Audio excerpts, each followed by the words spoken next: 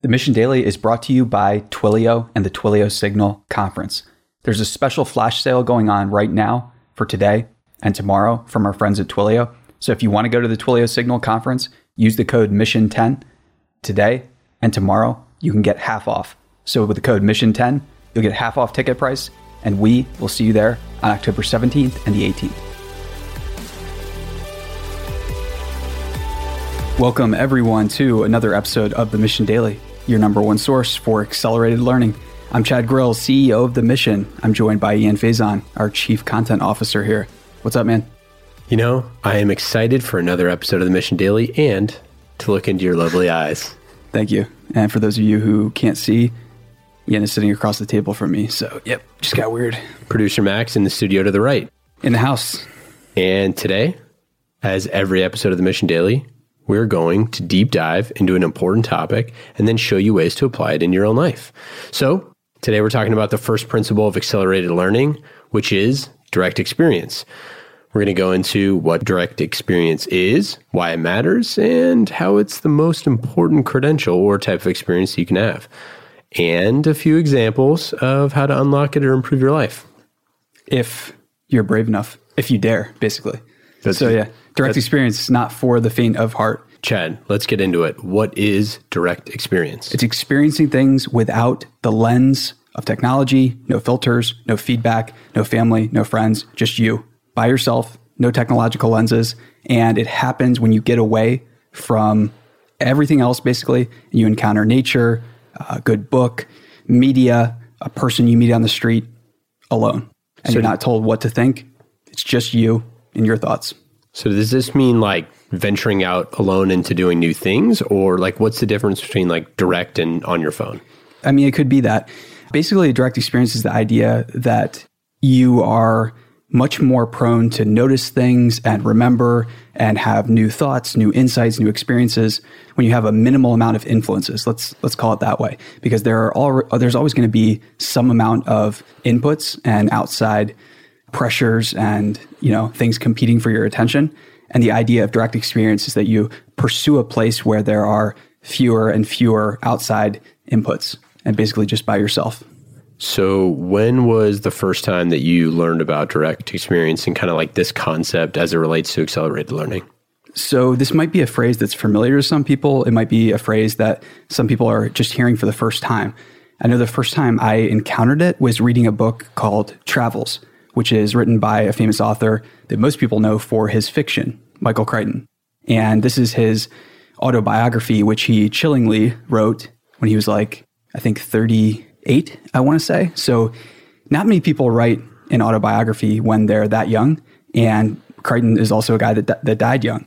And for some reason, he didn't really explain it in there. He just wanted to write an autobiography. So he did. And one of the things that he just went on in this book about was direct experience. And Crichton was definitely a G, selling, 200 million books in his lifetime, if not more. Number one movies, TV series, everything like that. And what he did was just present this phrase without explaining it fully. And I think that is kind of like a genius level tactic where you don't fully explain something, but you leave it up to the reader to investigate and study it and go deeper in it.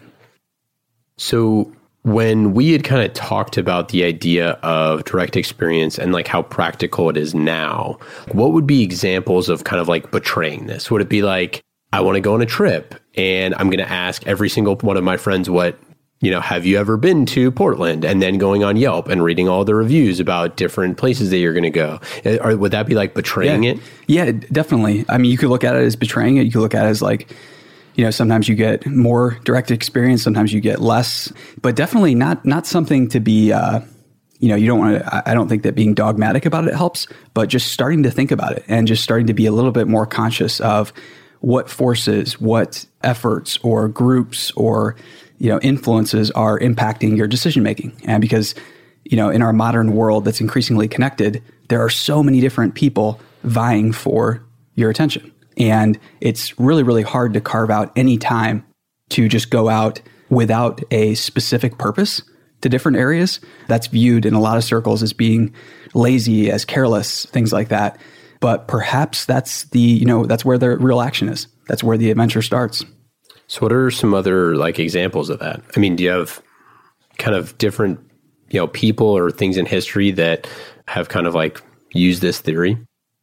So the kind of thing that really inspired Crichton is that he noticed that when he traveled without a specific agenda, when he stopped having a purpose for everything he did. And purpose is, it's easy to, think of as always being a good thing, but sometimes letting our impulses and our intuitions, guide us a little bit, it might be vital to your life, to a new discovery, to just getting some time alone with your thoughts. So it could be travels. It could be just wandering for a little bit. Could be not having like a week of anything to do, not planning vacation, not doing anything, but just following your interests.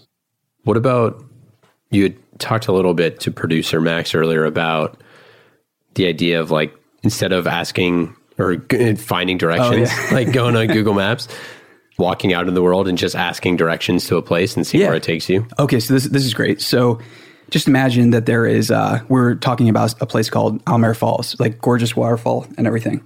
But imagine that you get onto Google Maps or look it up on Yelp or ask somebody if it's good.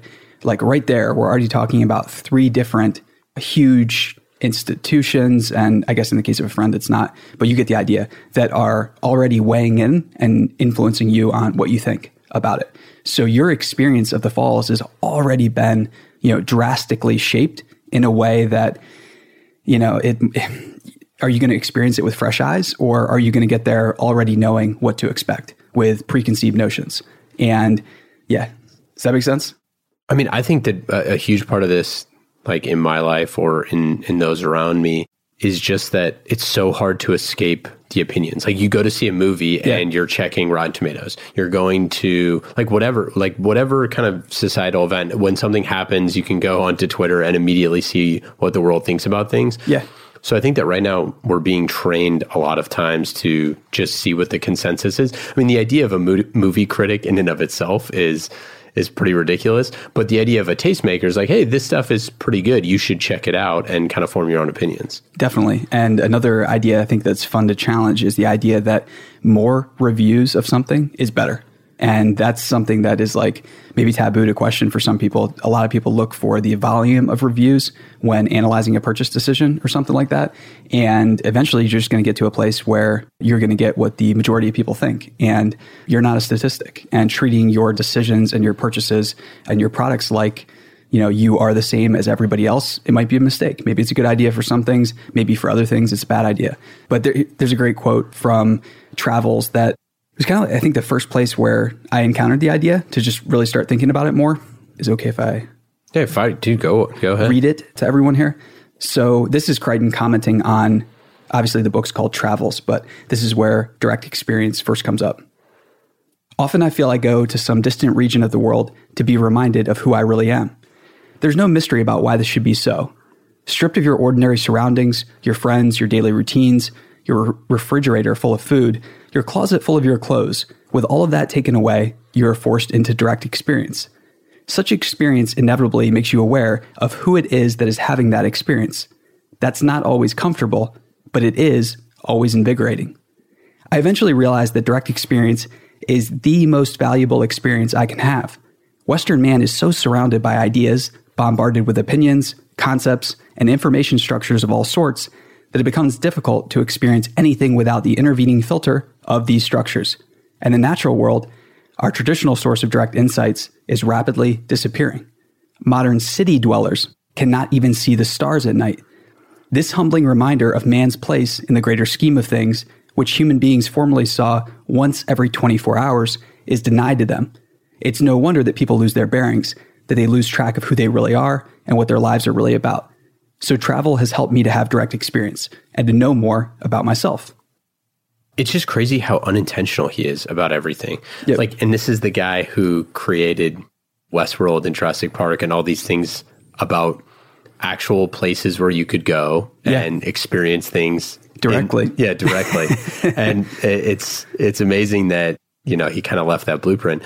What do you think kind of he would say now about the rise of all of the social media stuff and how direct experience is probably getting more and more digitized? or lost? I think that he would say that it was generally just a complete joke that was much, much closer to extinction than Wall Street or the people who are living and spending a lot of time on social media might think. So he was famous for, he's directing, he's writing all these movies. He was famous for saying that he thought movies were a dying art form, that had already outlived their usefulness a long time ago, and that basically something like extended TV series, like we see Westworld today, were going to replace movies. He was calling that way, way before it ever happened. I think back in the early 70s, he was making that call. So I think that he would look at social media as a very transitionary phase where the internet's brand new and we're still figuring out what we want to use it for. And it's just a bump in the road towards far greater things. But it's like when we were talking in the first episode about accelerated learning, nobody is walking around going, hey, honey, I got to plan an extra hour in my weekend because I got to really just get on Facebook.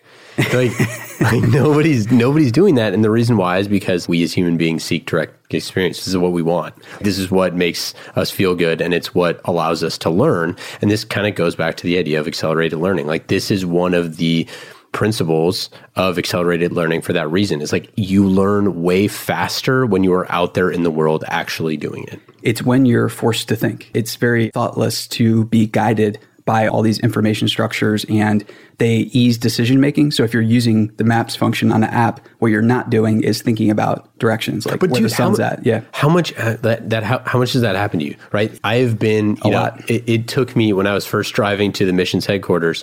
I probably use I always throw it into maps to check traffic. Right. Sure. But after 25 times, I still didn't actually know the streets because you just follow the map.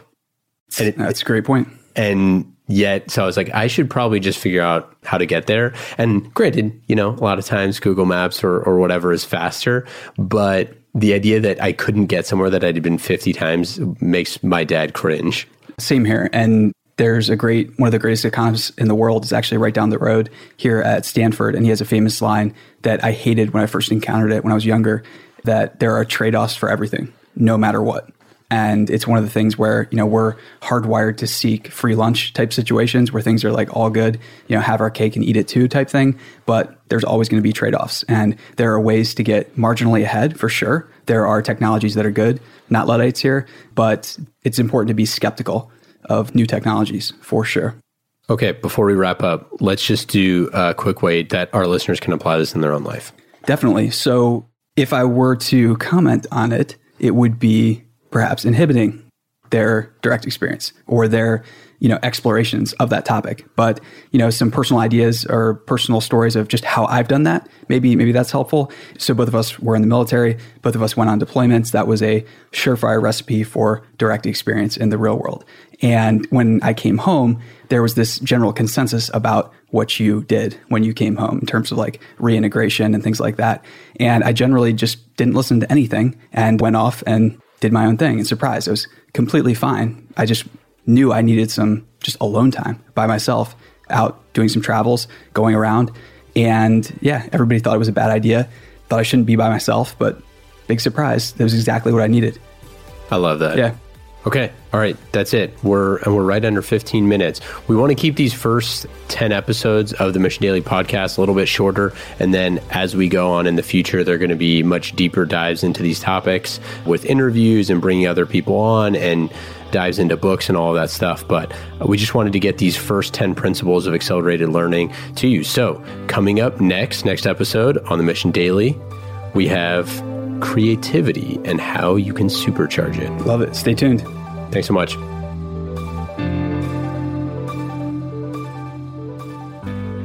The Mission Daily is brought to you by our good friends at Twilio and the Twilio Signal Conference. The conference is coming up on October 17th and the 18th. We will be there. And for today and tomorrow, when you use the code MISSION10, you'll get 50% off your ticket.